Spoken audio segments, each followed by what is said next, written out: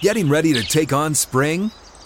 Make your first move with the reliable performance and power of Steel tools. From hedge trimmers and mowers to string trimmers and more, right now you can save $20 on the Steel MS-162 or MS-170 chainsaw. Real Steel. Offer valid through June 30th, 2024. See participating retailer for details. Getting ready to take on spring?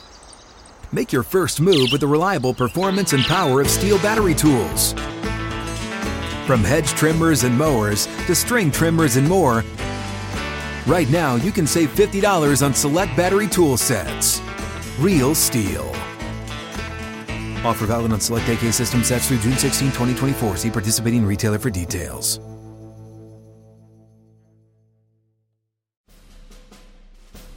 President Trump didn't just wake up suddenly one day and decide to tweet about the World Cup.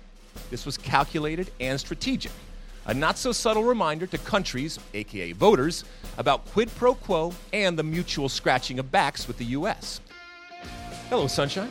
I'm Alexi Lawless, and welcome to the State of the Union podcast, where we look at the beautiful game on and off the field through the lens of red, white, and blue-colored glasses. As you heard, we will be discussing the full press to secure the joint bid World Cup in 2026. We'll have our Mossy Makes the Case segment. We'll be answering your questions in our Ask Alexi segment. And we will continue with our World Cup date segment, plus a whole lot more. But first, as always, joining me, my friend, my colleague, my guiding light, David Mossy, a soccer savant and a Fox soccer researcher and writer extraordinaire. Mr. Mossy, how are you today? I am good. No jersey today. I'm wearing a Flamengo warm-up kit. This was a gift from my former radio partner, Eric Winalda. He claims it belonged to this legendary Brazilian player, Junior. I'm still waiting for a gift from you, so it is 1-0 Eric Winalda on that score. Do we believe the claim? Do we care? Yeah, I mean it enhances it if it belonged to. Just believe it, man. You got to believe it. Well, it looks really good on you. Speaking of soccer, which is what we do on this podcast, obviously, I come to you a mere hours after the finish of the very first ever home game in the new Bank of California Stadium here in Los Angeles. LAFC defeating the Seattle Sounders 1-0 on a has to be a gift from Stephen Fry, the goalkeeper for Seattle. The game was not very good on the field, but really this was a celebration and a moment around the field. And I tell you what, if you have not been to this, and many of you haven't because it was only the first game, if you get a chance to go.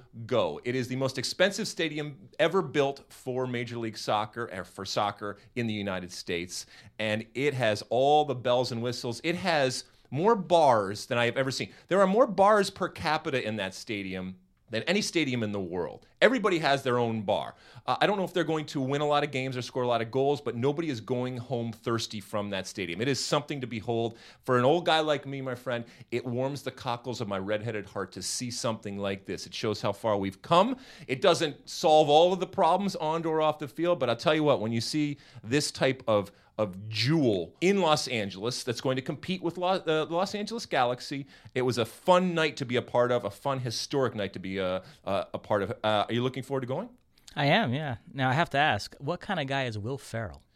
I did not meet Will Ferrell because I was upstairs with John Strong doing the actual game, but he was wonderful on our set, and every time he goes on television, it's a really interesting balance because everybody expects someone like him, you got to be funny, and he is, but he's also very sincere and emotional, passionate about this incredible thing that he is part of. And there is not just ownership in terms of money, there is ownership in terms of passion and heart. He loves this team. I think he loves being a part of something in Los Angeles that is unique, that is resonating with the people there. So he is all in. I will, before we move on, I will say this caveat. It's a brand new stadium, so everything's new. Traffic was fine, the lines were fine. They're going to work some stuff out here and there as they go forward. The unfortunate part of the night, if there is an unfortunate, and this is unfortunate, is that the chant that happened, that we know so well, that happens all over the world and in different places, reared its ugly head again, the homophobic chant, and that's not a good look for a brand new stadium and for a brand new team. Let's see if they go and they do something about it, because as we know, it's easier said than done.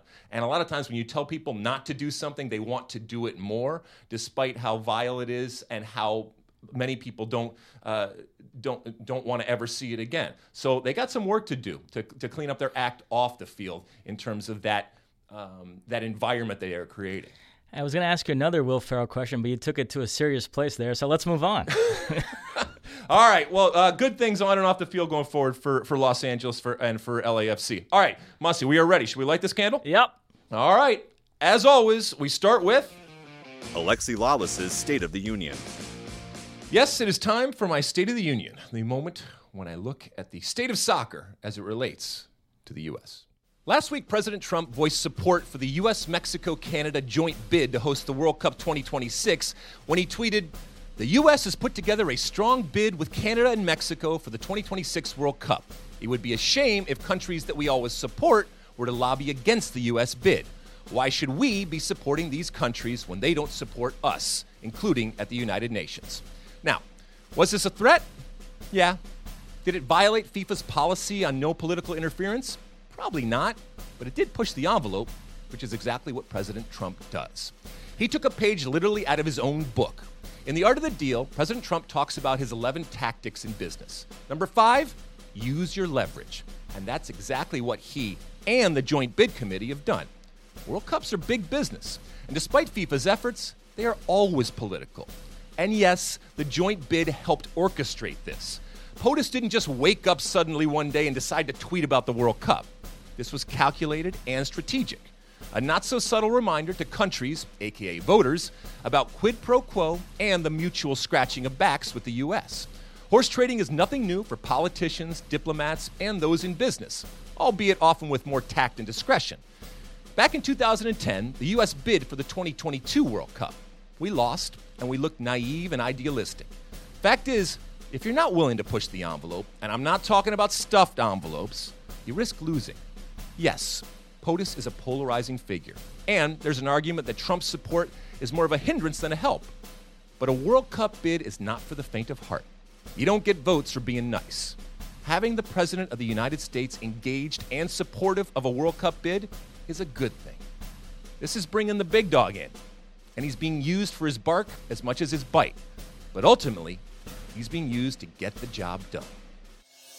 And that is my State of the Union for this week. All right, David Mossy, thoughts on what I said? Well, I would argue Trump's involvement is a hindrance. Bear in mind, he's not even going to be president come the summer of 2026. That is something that we need to talk about, yes. But the most interesting thing you said there was that the U.S. looked naive in their bid for the 2022 World Cup. Can you expound on that a little bit? Well, look, I think we went into a fight, as they say. This fight was a fight where you needed to bring in, let's say, you need to be heavily armed. We brought a knife to a, what is it? We brought a fist knife fight to a gunfight. Oh, knife to a gunfight. There you go. That's the thing that I was talking about. And look, we stood on principle, and I like that to a certain extent. But in doing so, what did we achieve? And I'm not saying that you have to get illegal, and I'm not. But I do recognize and say that if you're going to fight this, you got to pull out all the stops. And yeah, you're going to have to get down and dirty. And yeah, you're going to have to say some things that hurt people's feelings. And yes, you are going to have to cajole. And yes, you are going to have to lobby. And yes, you are going to have to pressure and use everything at your disposal that is legal in order to get the job done. And I'm not sure we had that type of resolve going forward. And others did, and probably got it, let's be honest, in ways that we did not need to stoop to. But I think the time and the resource and the money ultimately that was wasted could have been used for other things when it comes to soccer. Now, it's well documented Sepp Blatter wanted the U.S. to get the 2022 World Cup, and Gianni Infantino, a lot of people seem to think, is very much in favor of the U.S. bid this time around. So it's interesting that having the FIFA president in your corner hasn't always worked out for the U.S. Let me ask you this, though. This is still largely perceived as the U.S. bid, and Mexico and Canada are sort of an afterthought. Do you think if the matches had been divvied up a little bit differently and it was a really authentic joint bid, that maybe people would think twice about, well, we don't want to hurt Mexico and Canada here, whatever issues we might have with the U.S. Do you think maybe things would go a little bit differently? Maybe if it was a more equal split, there would be people that are now thinking about not voting for it that would be more liable to vote for it. But I think in general, Right now, everybody understands that when it comes to the infrastructure and the ability for the U.S. to host, and it's not just a World Cup, we all know that this is an expanded World Cup, that the U.S. could do it alone. And this is a concession with a recognition and a respect for the fact that we are not liked by everybody. But I'll tell you this, Mossy, while nothing surprises me when it comes to FIFA and when it comes to World Cups, when that card is pulled out of the envelope right before the World Cup starts this summer, which, by the way, we will be covering from start to finish, it would still not only devastate me, but still surprise me if it does not say United States, Canada, and Mexico for a number of reasons, including the support that Gianni Infantino has, and more importantly, just out of the recognition that many of these members, they want money. And this is going to generate, and we've talked about this before, more money than they have ever had before. But when it comes to this particular moment and the fact that President Trump has been used, I know for a fact that those involved in organizing this bid have been in constant contact and have had meetings with the White House, as they should, because they have to get prepared. As we know, there are things that are stipulations when it comes to FIFA for hosting a World Cup, as there are stipulations and requirements when it comes to hosting Olympics or any type of big ceremony like this.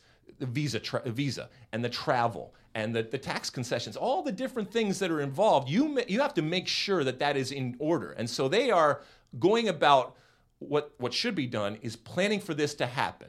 And as I said before, I think it'll really surprise me if the U.S., Canada, and Mexico joint bid does not get picked. Morocco, with all due respect to Morocco, it is a completely different thing. There are going to be plenty of people that vote for Morocco, and they will vote either because Morocco has promised them something, or they will vote just out of principle and just not voting for the United States. And this is where, to your point, the association with President Trump, even though he's not going to even be involved if the U.S. and Mexico and Canada were to get it, can be a hindrance going forward because he comes with plenty of baggage, as we know, and the things that he says, and even in the way that he said this, I guarantee the Joint Bid Committee said, well, we want your support and we appreciate your support.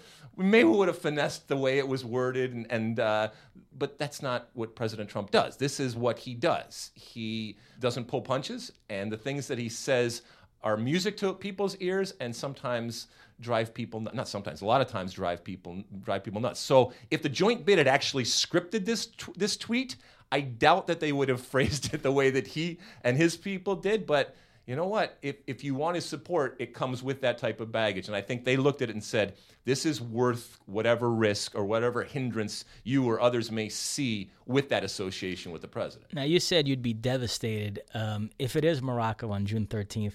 How big a hit does U.S. soccer take on the heels of the U.S. not qualifying for the World Cup, this very controversial presidential election? And then if this goes the wrong way, does Sunil Gulati get blamed? Carlos Cordero? How does that play out? Sunil Gulati doesn't get blamed for any of it. No, because Sunil Gulati is out. Carlos Cordero is in. This is on his watch. Certainly he has had time, and certainly he is coming in with fortified with certainly more than Morocco has. So it's going to be up to him and the three nations to explain why this didn't get done and to give us a reason why it didn't get done. But it will be, I would say, if that doesn't happen, given what's happened with the failure of the U.S. men's team to make the World Cup, it will be the lowest point in U.S. soccer history. And so I guess there's only one way to go but up. But I am optimistic. Last question. Where were you when you found out the U.S. would be hosting the 1994 World Cup? And did you realize then that was going to be this life-altering event in your life? I will tell you this. I can't tell you where I was because I don't remember the announcement. I played in the 1994 World Cup. I went to the 1990 World Cup as a fan, painted my face, traveled around and drank beer and raised hell with a bunch of high school buddies. Saw Eric Winalda get sent off. Winalda get sent off. So I saw all of that over in Italy, but I had no idea at the time that it was announced that the United States was going to host the World Cup. And so obviously, I didn't even have an inclination that we were going to host it, let alone that I was going to be a part of it. So it just shows you how far we've come, that a whole generation is going to tune in in a matter of weeks to not just the World Cup this summer, but right before the World Cup starts, an announcement that is going to potentially change the landscape of soccer in the United States in 2026 to be able to host a men's World Cup for the first time since 1994. And I'm living proof of what it can do to an individual, but I also recognize what it can do to a culture and to multiple generations. And I would be devastated because we would not get that incredible injection and that life-changing type of power that comes with hosting a men's World Cup. All right, well, the vote will be on June 13th. We will be in Russia to cover that, and hopefully that card is pulled out of the envelope saying U.S., Mexico, and Canada. All right, moving on. Mossy makes the case.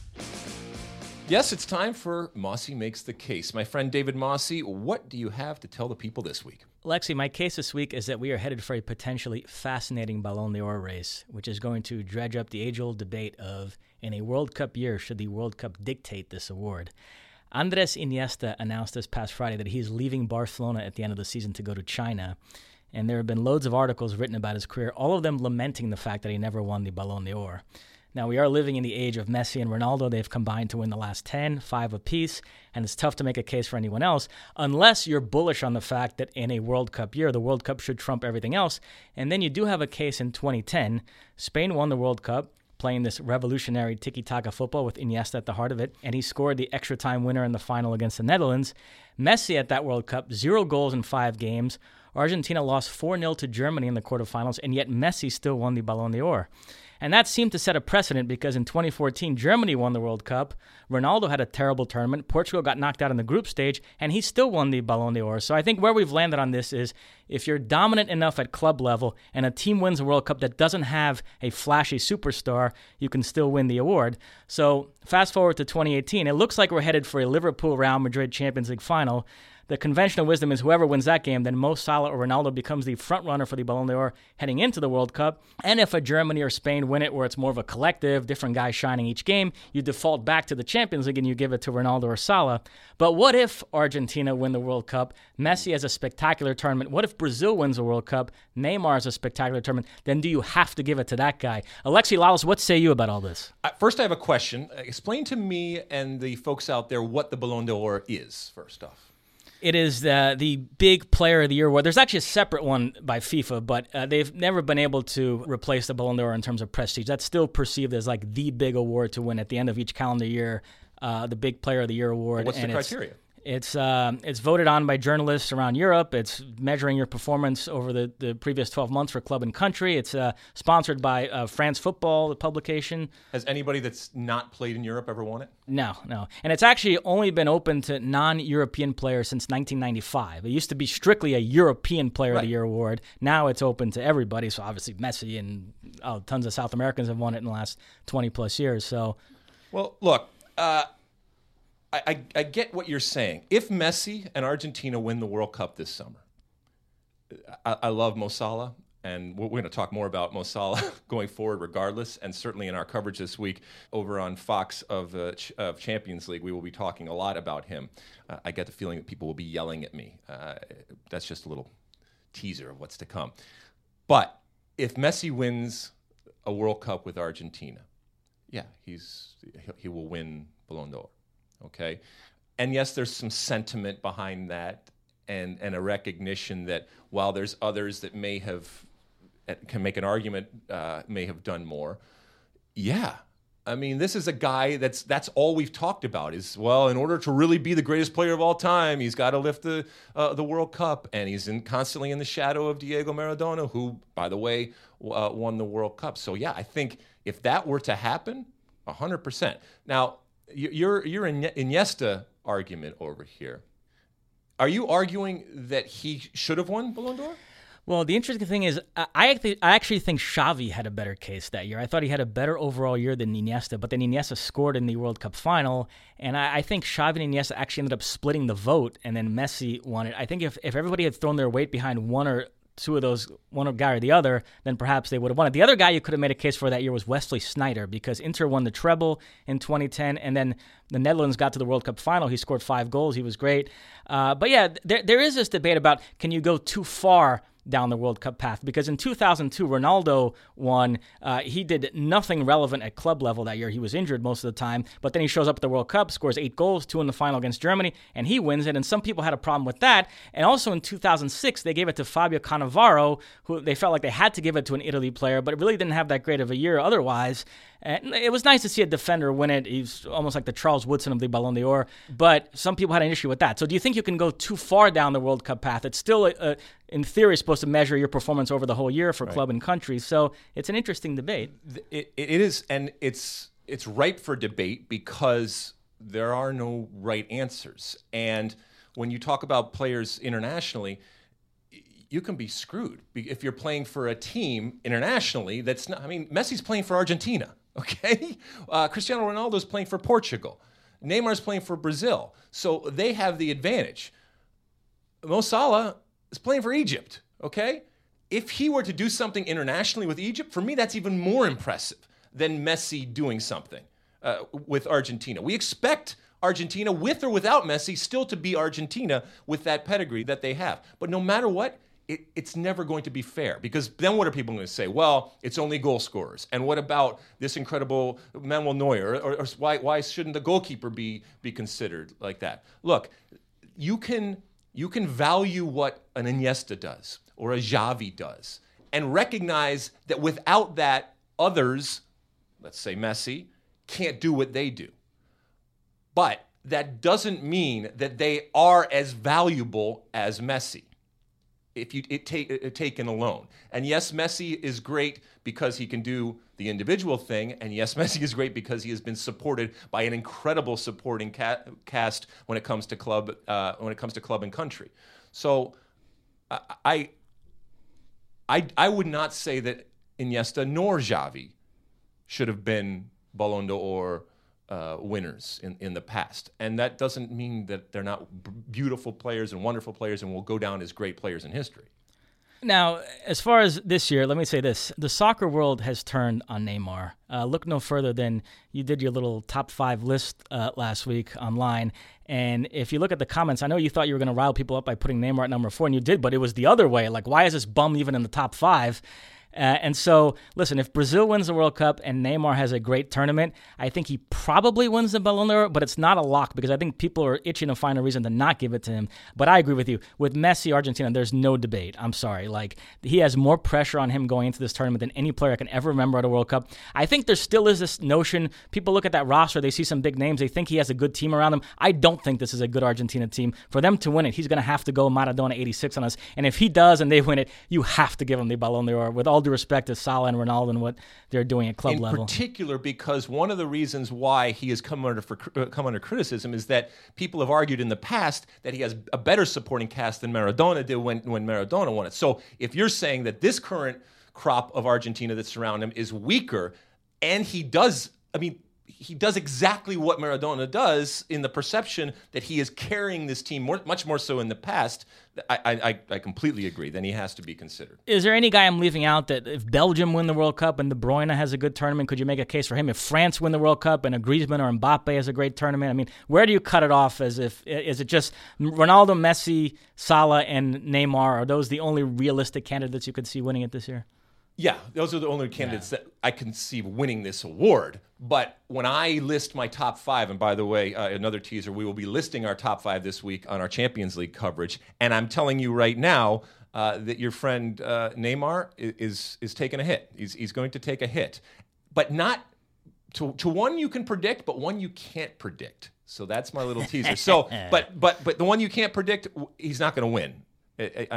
He's not going to win the Ballon d'Or. But in my top 5, he is above Neymar, and his name is not Mo Salah. And let me end on a little bit of a rant here. Sergio Ramos, in speaking about Iniesta, said, if only he was named Andresinho, he would have won the Ballon d'Or. And there's long been this notion that Brazilians get there's a bias in favor of Brazilians. 4 Brazilians have won the Ballon d'Or. Ronaldo won it twice, Rivaldo, Ronaldinho, and Kaká, and none of those years was it even debatable, other than that Ronaldo 2002, where that gets into a larger debate about World Cup, where he didn't play much at club level, but he was a star of the World Cup. So I suppose that year, but none of the others were even debatable. So I take great exception to that, and next time I see Sergio Ramos, we might have some words over it, because I didn't appreciate that comment. Oh, all right, Sergio, you have been called out. I'm sure he's shaking in his shoes. All right, that has been our Mossy Makes the Case. If you disagree or agree or just want to scream and yell at him, please let us know online, either on Twitter or on Facebook, or just if you see him in the street, scream and yell at him. He likes that too, with the things that he said, either in his Mossy Makes the Case segment or anything that he says on this podcast. Go to his house, just knock on the door and say, Mossy, I can't even believe that you were talking about this, and he will have a discussion. He probably won't invite you in, because he doesn't do that, but he will at least have a discussion on the front porch. All right, moving on. Ask Alexi.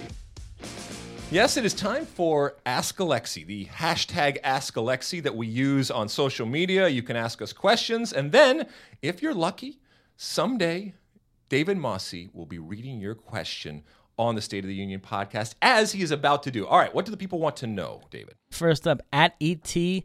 Zakruski. Okay. I have no connection to Mexico, yet see many Americans rooting for them in the World Cup. As a relative newcomer to soccer, how culturally weird is it to root for a neighboring nation? It is culturally weird. Yes, you are correct. Now, the unique aspects of the American culture make it much less so. So for example, we all know that you are a Brazilian through and through in terms of who you root for. If I were to ask you to root in any way for Argentina, that would be a no-go, right? Correct.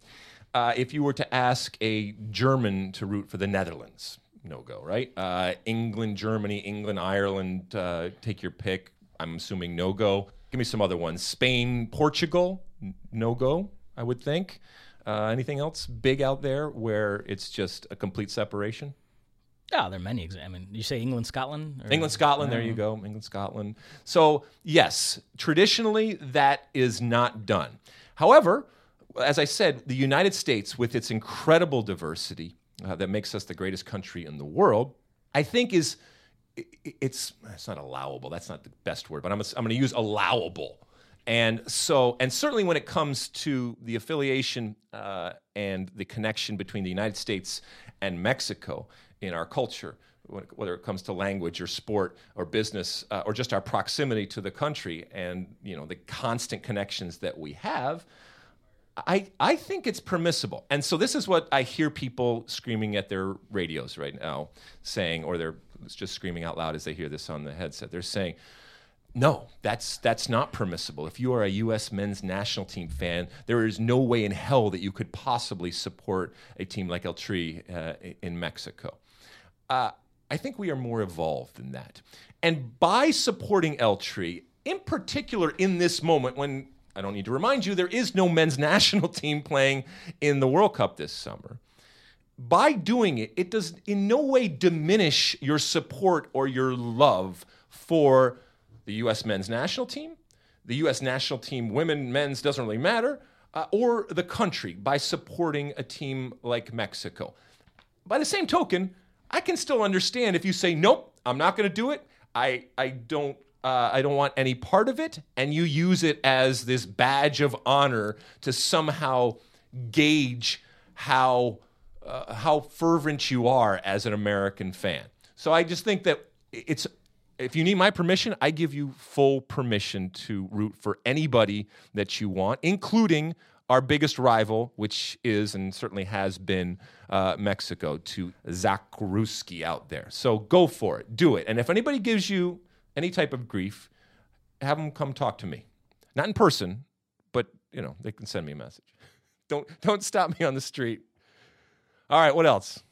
At Esplin Janelle 6, what are the chances that Christian Pulisic will still be at BVB this summer for the ICC? Obviously, this person's looking to buy tickets for Dortmund games this summer, is worried that Pulisic might not be on the team anymore. I think that right now it's...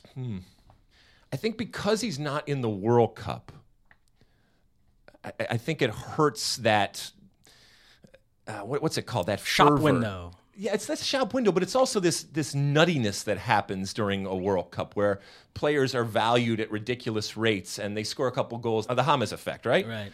And that's not to say that Christian Pulisic hasn't been valued and isn't a recognized talent worldwide. But I think that what will happen is the talk will be so consumed with those impacted and affected by the World Cup that he might not be on everybody's lips. And that's not necessarily a bad thing, because I think there's a real school of thought that says he could benefit from having another year in this type of situation where he is certainly developing and developing at a rapid rate. He's definitely comfortable, and he's still not at the level yet that I think a lot of people believe that he can achieve. And going someplace else with added pressure, I think a lot of people feel one more year of growth in this type of cocoon, if you will, that is Dortmund, would benefit him. So that's a long way of saying I have no idea if he's going to evolve this summer. Look, just from a business standpoint, if he's part of the team, they're going to bring him, as they should. And I think he will enjoy a tour of the United States playing in his home country,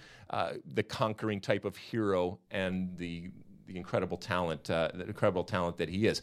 That will look a little different if he is sold and not there. People will still go. It's still Dortmund, but a Pulisic-less Dortmund is less interesting to an American audience, obviously, than one that has the young man. Well, unlike Rob Stone, I am excited for the ICC. Rob's been sending some snarky tweets poo-pooing that competition. But in fact, Liverpool played Man United at the Big House in Ann Arbor, and Keith Costin and I have had some preliminary talks about attending that game together. But let me just say on Dortmund, I was really worried about Dortmund a couple months ago, but it looks like they're going to finish in the top four. Royce just signed a new contract recently. He's saying all the right things about I want to stay here. Batshuayi did better than I expected. Presumably they're going to sign him permanently. So all of a sudden it's not that depressing of a place for him to spend another season at, like I thought it was maybe trending towards being. So yeah, if I'm Pulisic, I think I'd probably stick it out another season. We'll see who they bring in as a coach. I don't think Peter Stoger's there for the long term, so they're going to be hiring a new coach this summer, and we'll see who that is and how Pulisic jives with him. So, you know. And how important he is. I mean, do they need him to be successful? I would argue that he is a vital component of that team, and that team is lessened by his absence. Absolutely. Now, I don't want to belabor this point, but I do think Jadon Sancho in their eyes is sort of the jewel now. But Pulisic's still very, very important as well. Still very highly regarded there for sure. And we'll end on this. Our producer, Francis Silva, probably picked this question. At Kevin GDM10, can you consider Barcelona's season a failure since they crashed out of the Champions League? So the context here is this past weekend they just clinched the La Liga title with 4 rounds to spare. They also won the Copa del Rey recently. They crushed Sevilla in the final. So a league and cup double, and yet out in the quarterfinals of the Champions League to Roma in shocking fashion. We've talked about how in this day and age of the Super Club, it's more about the Champions League than the domestic stuff. So how would you assess this Barcelona season? Why should I care that Barcelona won the title this year? Well, I mean, we know there's 2 teams, 2.5 teams, okay? And like you mentioned, when it comes to super clubs, and Barcelona undoubtedly is a super club, it's about Champions League. And they bombed out spectacularly in Champions League. So, yes, it is a failure. I don't care that they're winning La Liga. It means absolutely nothing to me. Hey, you want to spread the wealth and you want to have all La Liga teams share in the money when it comes to the TV and the marketing rights? Hey, now we're talking. Now maybe you got something happening here. But this 2-horse race, and I know Real Madrid has completely given up, but don't think for a second that if Real Madrid goes and wins Champions League, and by the way wins 3 in a row, that isn't going to overshadow the celebration of Barcelona winning La Liga. I don't think Barcelona cares about it. They won't say it. They'll celebrate it because they have to try to do something to salvage this year, and they'll say, hey, we won La Liga. And Real Madrid and Zinedine Zidane will be sitting over there smoking a cigarette and drinking a coffee saying, yeah, that's all fine and well. Watch what we do, Hold my beer. A few things on this. It was interesting reading the Barcelona papers last night. They were talking about this and really trying to push back against this notion that this season's been a disappointment. But they fully acknowledge that how this season will be perceived largely rests on what Real Madrid does in the Champions League, which is a weird position to be in. Where it's not weird. It's completely logical when you only have 2 teams. And I know all the La Liga folks will be screaming, yeah, there's more than 2 teams. And But if Real Madrid get knocked out this week by Bayern, do you think then it. Barcelona feels good about their season? It completely changes it. Absolutely, yeah. Yeah, the argument that they were trying to make is that if you flash back to August, right after Neymar left, Barcelona got crushed by Real Madrid in the Spanish Super Cup, and there was like legitimate doom and gloom and people thinking they were going to have this very bad season. So to go from that to where they are now, a little bit of perspective, they're trying to, and bear in mind, they're still unbeaten in La Liga, which hasn't been done in 86 years. There's 4 rounds left. They face Real Madrid next weekend. So if they beat Real Madrid and finish the league unbeaten, does that add some gloss to it, or no? It's still everything at the mercy of what Real Madrid does in the Champions League. Okay, so they won La Liga this weekend, right? With, 4 games to go? Yep. Yeah, 4 games to go. That news, now we live in a global society here, the news instantaneously goes out, right? Real Madrid wins Champions League for the 3rd time in a row, and then that news is disseminated out to the world. Who is more impacted and affected? Or which news has more, spans the world more? Real Madrid. Yes, exactly. It's a long setup for you to finally come in there. But yeah, that's exactly it, because that's what the world ultimately cares about. And if you are a global brand, you are going to be judged by what the world ultimately cares about. The world does not care that Barcelona won La Liga. All right, 2 more things on this. I know this conversation is running a bit long, but I should have mentioned this during the Ballon d'Or chat, but Messi with a hat trick over the weekend. But they were in big trouble against Deportivo in that game, and Messi came to the rescue again. And I think it's been lost here because of what happened against Roma.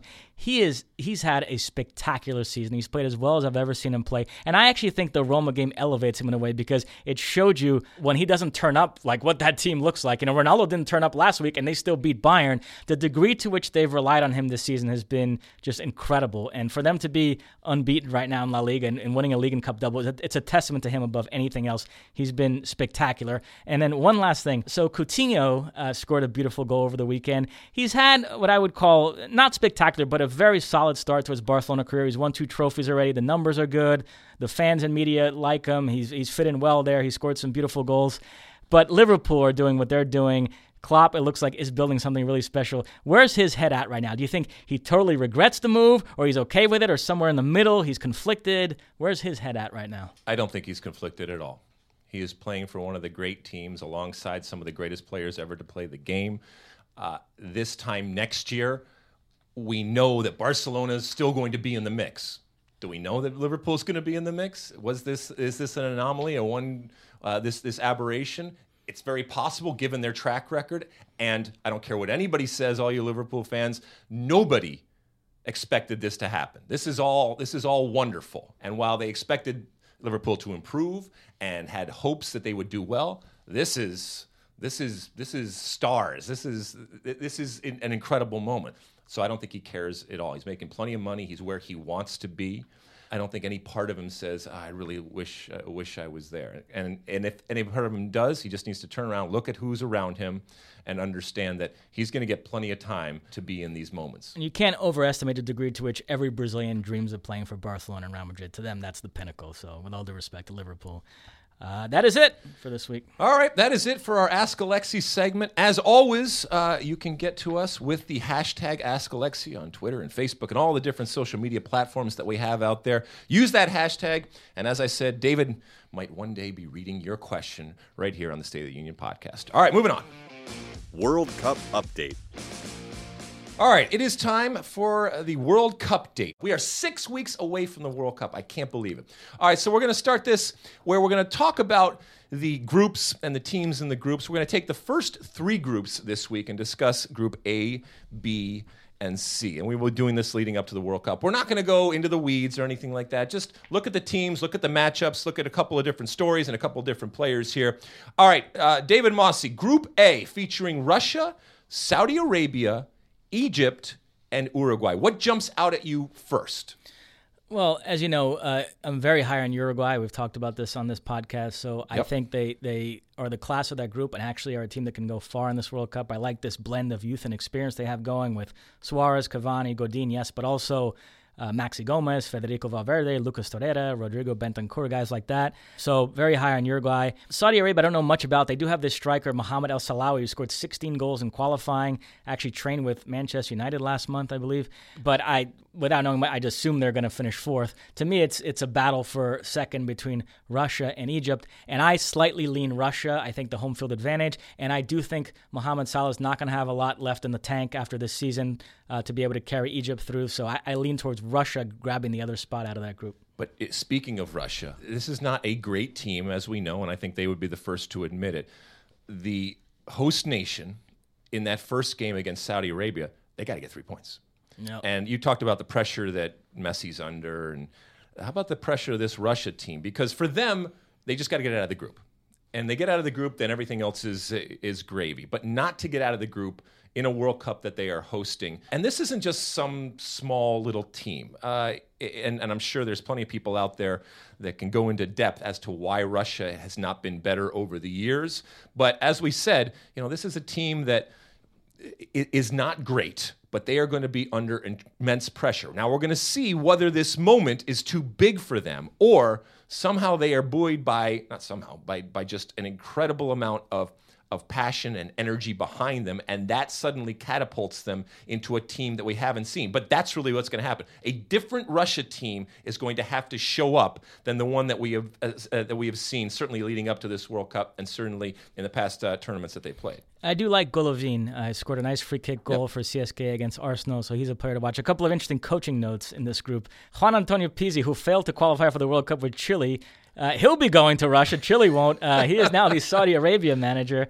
And also, Egypt are coached by this Argentine Hector Cooper, who's got great pedigree. He took Valencia to the Champions League final, famously feuded with Ronaldo at Inter Milan in 2002. Big reason why Ronaldo left for Real Madrid. So keep an eye on that. Do you want to move on to Group B? Group B, Portugal, Spain, Morocco, and Iran. And for those that are watching on television this summer, you can't get any bigger or better than a Portugal-Spain matchup right off the bat. That comes the second day, if I'm not mistaken, of the World Cup. I cannot wait to see that for the talent that's on the field, for the history, and the fact that we're coming out with a bang of a game with Portugal and Spain. Yeah, Spain is my pick to win this World Cup. They got to sort out who's going to start up front. They've got two Brazilian-born players as options, Diego Costa and Rodrigo. You've also got Morata. Sid Lowe is making a big case for Iago Aspas. But everywhere else, my God, that team is loaded from the midfield, back line, all the way to goalkeeper with De Gea. Thank you. Why is he always an afterthought with you? Not with David me. De Gea. Hint. Maybe talked about this week. I'm just saying.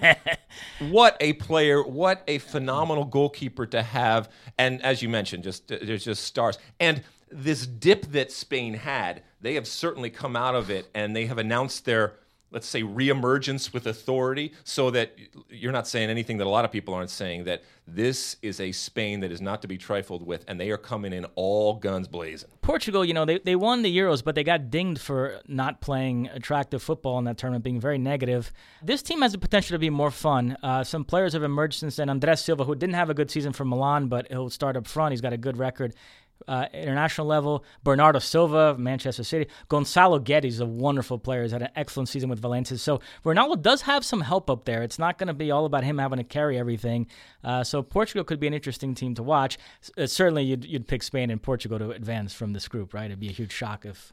Yeah, but what do you think? Yeah, Spain and Portugal advance, and then Morocco and Iran. Look, they'd have to do something special to have any. Morocco could be a little frisky. They have some guys. Mehdi Benatia was obviously famously fouled Lucas Vazquez recently. That crazy Buffon incident. Amin Harit, who we've watched with Schalke this season. Boufal, the Southampton player. Hakim Ziyech, this midfielder for Ajax, who I love. We watched him a lot in the Europa League last season.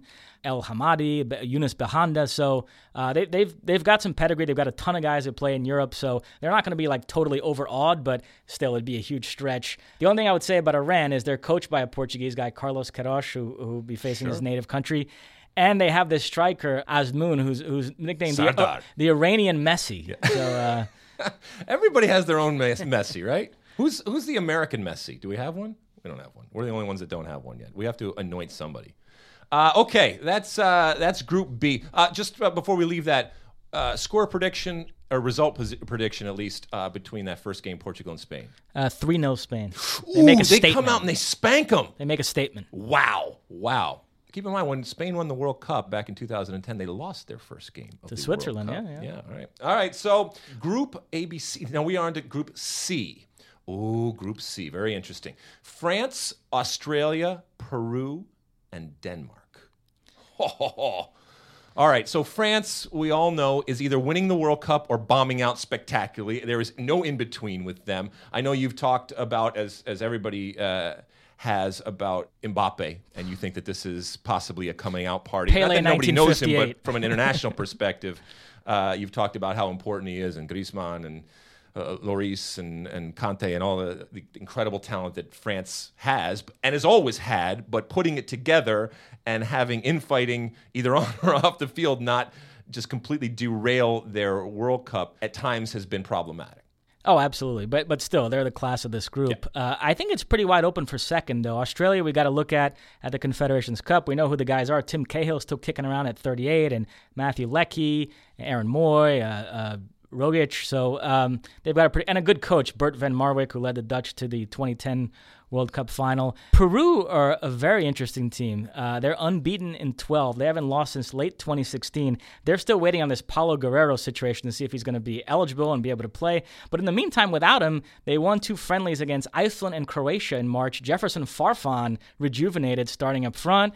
They've got 2 really good players I like in the midfield, Renato Tapia and Edison Flores, a really good coach in Gareca. So they're something of a little bit of a sleeper here to get out of that group, I think. Rob Stone has pegged this as his group of death, by the way. Rob Stone said what? Yeah, he's very high on this group. Well, high on the group is one thing. This is not a group of death. Stop it. Stop. Rob Stone said that? I believe he said that during our draw coverage. I'm calling him after the show. That's ridiculous. And plenty of MLS influence, too, with Yoshi Ratung possibly and Jordi Reyna and these types of players.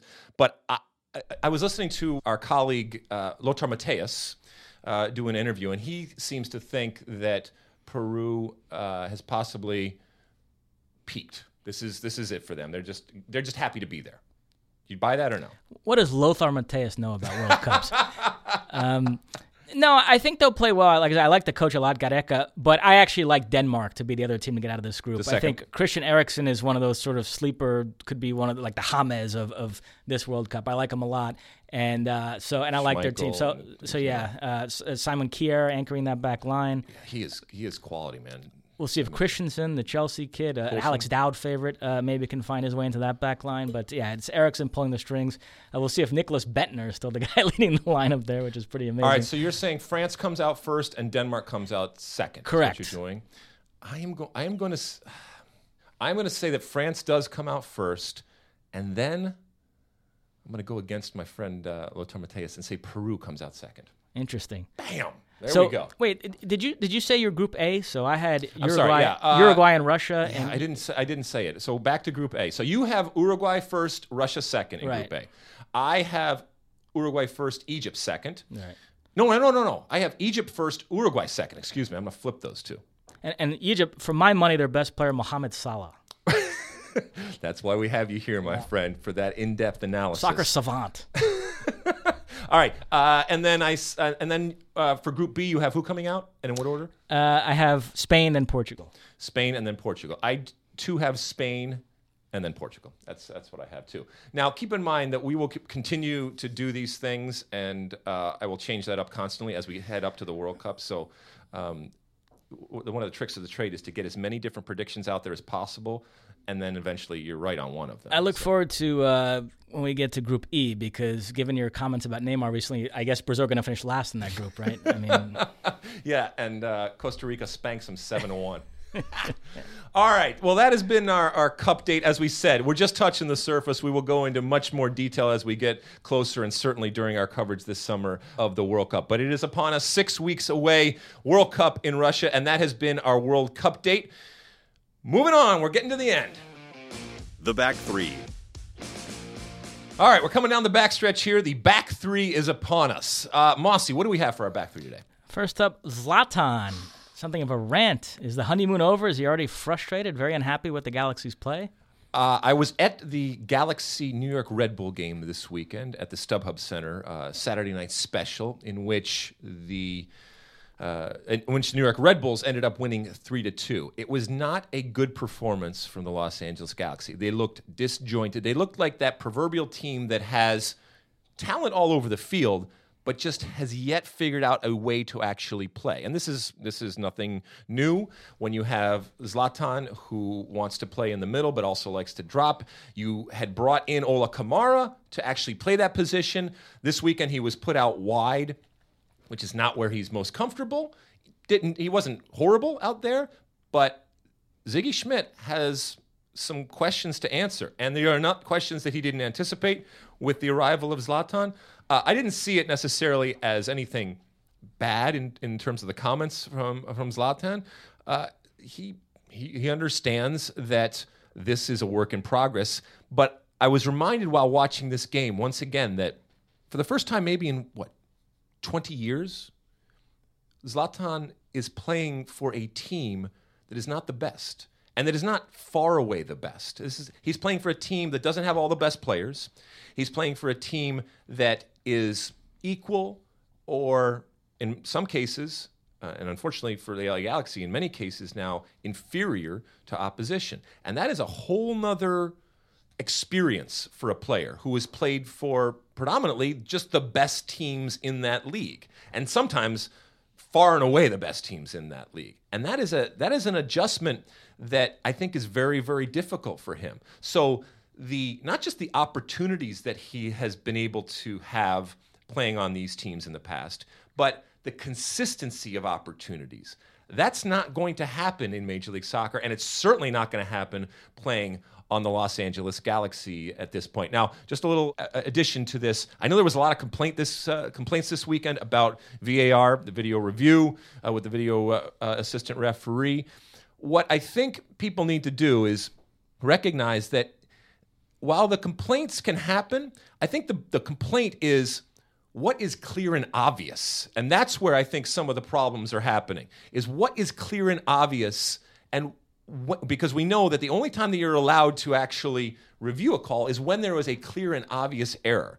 And that is getting to be very, very subjective as to what is clear and obvious going forward. Because when I look at the calls this weekend that people are complaining about, none of them are really wrong. You can make an argument. Now, where the argument is what is clear and obvious when it comes to the decision process. And that's something that Pro and ultimately Major League Soccer, which is using it, are going to have to define and answer better, because I think that's where a lot of the confusion and I think a lot of the irritation and the consternation is coming from.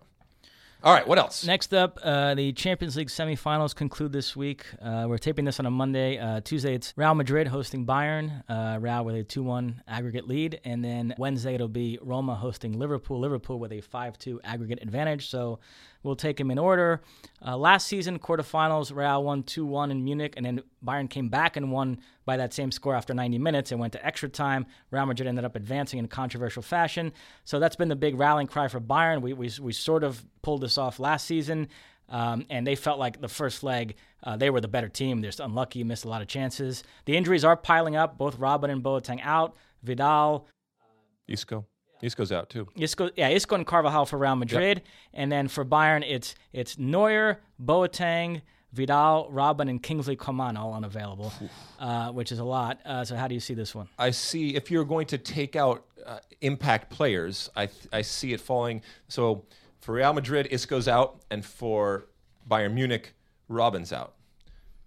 I think that's worse for Bayern Munich. I think that Arjen Robben is a player that can provide you that moment. I thought that Ribery actually had a very good first leg, but I think that this one's ultimately over. I think that Real Madrid finds a way, as they seem to, regardless if they're playing well or not, in conventional ways, in non-conventional ways, to get through right now. And as I said before, for the first time in a long time, we actually saw Bayern Munich play a real team. And in that moment, while there were moments they played well and certain players at times played well, ultimately they couldn't get that result. And a battle-hardened and tested team like Real Madrid, we saw they just find a way to get a result. Doesn't always have to be pretty, and oftentimes it isn't pretty, but they say, look, this is ours, and we will find a way to get results. And Zidane, once again, looking like a mastermind in terms of the substitutions at halftime, and Asensio, and these types of changes that he's making, showing that not only is he one of the greatest players ever to play the game, but certainly he's becoming one of the greatest managers ever to manage. Yeah, there's talk too. I think Nacho's out as well, so Lucas Vazquez might start at right back for them, which is interesting. I thought James played really well on the heels of you and Ian Joy having a spirited debate about him in the pregame show, which I quite enjoyed. But shifting gears to the other one, Roma looking to pull off another miracle. Look, I know they beat Barcelona 3-0 in the last round. They beat Chelsea 3-0 at home in the group stage. They beat Chievo 4-1 this past weekend at home. So there's stuff they can point to, but I don't know. I don't see this one. Do you see any chance of another comeback here? It would be a failure the likes of which we have never seen for Liverpool. Now, I'm not putting it past them. But the advantage that they have is that they have seen this. It will be no surprise to them that this team they're playing is capable of doing it, but I have a hard time seeing Liverpool not scoring a goal with this juggernaut that they have and the individual talent that they have. I mean, that's going to be the bigger problem for Roma. I think Roma will find ways to score goals. I just don't think that they're going to be able to keep them off on the other side. I agree with you. I know Liverpool have had a couple of 0-0s recently in the Premier League, but they're not even playing anymore there. In the Champions League, it's actually more far-fetched to me to imagine Liverpool not scoring in a game than it was Barcelona going into that second leg. So, yeah, I agree with you. To me, the Roma thing, it's like a golfer hitting a hole-in-one in a hole and then thinking that he's not going to do that on every hole. Like, I mean, lightning, it could happen once. But, let me ask you about Liverpool, because this has been an interesting talking point. I think we're going to have a chat about this on Wednesday. Roberto Firmino signed a big contract extension this weekend until 2023. Congratulations to Bobby. He now makes way more than Salah, by the way, so that's going to need to be rectified. But so a lot of Liverpool fans pointed this as a sign that players are buying in. Coutinho was the last one. We're done. Everybody's going to stay here. We're going to win the Champions League this season. Nobody's going to want to leave. If Liverpool win the Champions League, if Real Madrid still come calling for Salah in the summer with a big offer, how do you think that plays out? I mean, is he going to fully buy in that Liverpool is a final destination for a top player, or there's still going to be this sense of, no, Real Madrid is still a step up. If that chance is there, I'm going to be intrigued to go there. So he gets to make more money. He gets to be more popular. He gets to play with better talent. He gets to live in Madrid as opposed to Liverpool. Oh, wow. What? Alienating your Liverpool fans there. No, I mean, come on. Lovely city. All that said, yeah, I think it's just too big for him to pass up. Now, I'm not in his head. I don't know what he's thinking about. And certainly there's a comfort level. And, signing players like, well, nobody's coming in for Firmino. I mean, that's just that's the reality of and the difference between Mo Salah. And if he continues on this summer, I mean, he doesn't have to win the World Cup, but if he just plays well and has special magic moments, that price tag is going to be incredible. I think it's not only is it going to be difficult for Salah to turn down, I think it's going to be difficult ultimately for Liverpool to turn down.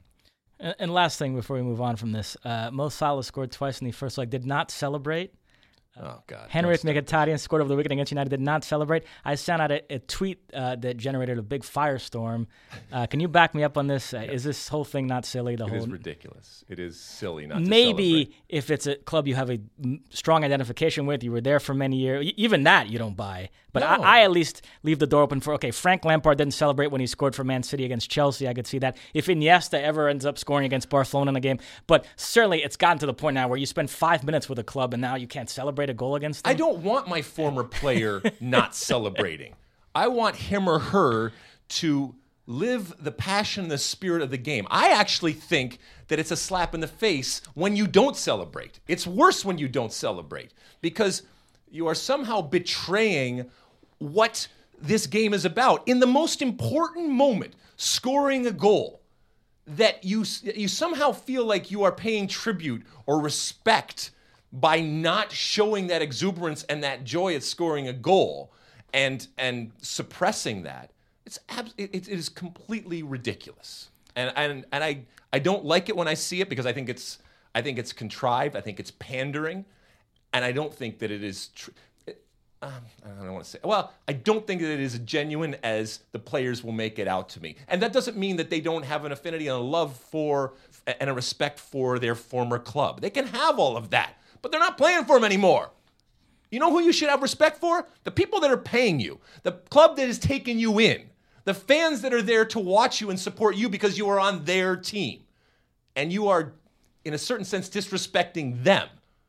I agree. I think you're disrespecting your current club. When the other 10 players on the field are all ecstatic running around and you have this sourpuss face like you're upset that you scored. Mohamed Salah spent 2 seasons with Roma. I mean, come on. And they sold him for not that much money, so they clearly didn't value him that much. So to me, he should be allowed to celebrate if he scores this week, and he should have celebrated last week. All right, we'll move on to the last topic. There's some, I guess, breaking news regarding the NASL that you wanted to touch on. I just wanted to, so people this week will be talking about Rocco Commisso, the president and owner of the New York Cosmos. He came out this week with a offering, if you will, I guess it's a peace offering, in that he wants to meet with U.S. Soccer. They are in litigation with U.S. Soccer, he and the NASL, and he offered it with a $500 million offer to inject this in to help the NASL, but it has all sorts of caveats in it. I'm not going to get into the weeds and all the details of this. Rocco Commisso, when he speaks, people listen because he says sometimes some really interesting and at times crazy things. He's a huge, bigger-than-life character. The sport is better having him in. He riles people up. He ruffles feathers. He irritates people, near and dear to my heart. But when it comes to this is a lot of money that he is talking about. And one of those caveats is promotion relegation. So how serious this ends up being, I don't know. But I think people are going to talk about it because of the price tag associated or the offering, if you will, of this massive amount of money to the league that we know is in tatters right now, and who knows how long it's going forward. I don't know what USSF is going to do. They obviously are very focused right now on the 2026 World Cup bid, as is Carlos Cordero, the president right now, who is leading that effort from a U.S. soccer standpoint. But it'll be interesting to see how this all flushes out from a legal perspective, and then a willingness with a lot of money to pump that into soccer. Is that going to come to fruition going forward? It's going to be wonderful to see if that happens. And I will finish this by talking about Rocco Commisso and Ricardo Silva, both owners of NASL and both folks that have advocated for promotion relegation and have been very critical of the current leadership when it comes to U.S. soccer, the affiliation with Major League Soccer, the affiliation with Soccer United Marketing. I did a State of the Union earlier in our existence, where I talked about our friend Eric Winalda, who we know ran for president of U.S. Soccer. As Rocco Commisso and Ricardo Silva are throwing out these massive amounts of monies that they want to put towards soccer, I submit to you this.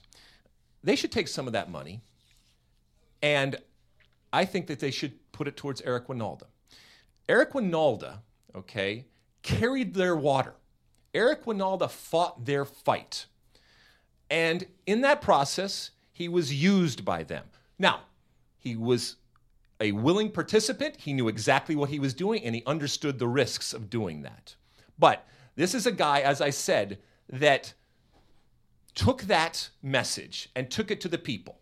And at times, Eric was criticized. At times, Eric was abrasive. At times, Eric, I'm sure, made friends and made enemies through it all. But ultimately, he was their messenger. And so when they are looking at being involved in soccer and putting forward ideas, I think that they should also remember the people that have helped put those ideas out there into public and the people that they have used, like an Eric Winalda. That's all I'll say about that. I'll be interested to see if there is an association and a partnership going forward between Eric Winalda and these two guys that are obviously loaded and have plenty of money and certainly have the capability of having Eric Winalda be involved in the things that they do. All right, is that it, David? Yep. All right, we come to the end of our show, and at the end of each and every show, we have our one big thing from today's podcast. It'll go back to the very beginning of the State of the Union and the association with our president. President Trump, as we know, has publicly, for the first time, tweeted about the World Cup, the potential World Cup in 2026. And as I mentioned in my State of the Union, anytime that President Trump is involved in something, it comes with baggage. And there are challenges, and there is certainly good and bad. That's what the president has built his name and his brand on, and that's how he goes about his job as president. I think that this is a good thing. And I think it's also good in terms of the timing. Because had this happened closer to the actual vote, it might not have had as much impact, or the impact that it had might have been more serious in terms of swaying people. So if there is a hindrance in the association with the President of the United States for the potential World Cup, there is time to soothe whatever problems and challenges have arisen from this. I don't think that there's a lot. I think that this was smart. I think that this was strategic, regardless, and I'm not talking about our political differences or anything like that. I'm talking about how having the President of the United States be public and be engaged about the potential of a World Cup, as you so rightly mentioned, that he's not even going to be president when it comes about in 2026. That is ultimately a good thing. And the risks, while they are there, the benefits outweigh those risks. And let's hope it works. And let's hope, as I said, when that envelope is pulled out and the card is taken out, that ultimately it says U.S., Canada, and Mexico, World Cup 2026. David Mosse, it has been a pleasure, as it always is. All right, you can get in touch with us in all different ways. Twitter, my Twitter handle is @AlexiLawless. Your Twitter handle, David Mosse, is? @StatmanMosse. @StatmanMosse. You can hit us up on Facebook. As I said, Twitter, all the different social media platforms out there. Use that hashtag #AskAlexi, and we may use your questions in upcoming episodes. We will see you again next week. We might have to do some moving around of the show next week because there's some traveling issues going forward. But don't worry, we will get you a form of this podcast for next week going forward, despite those travel issues. As always, thank you so much for listening to the State of the Union podcast. We will see you or hear you, or you will hear us again next week. And as always, size the day.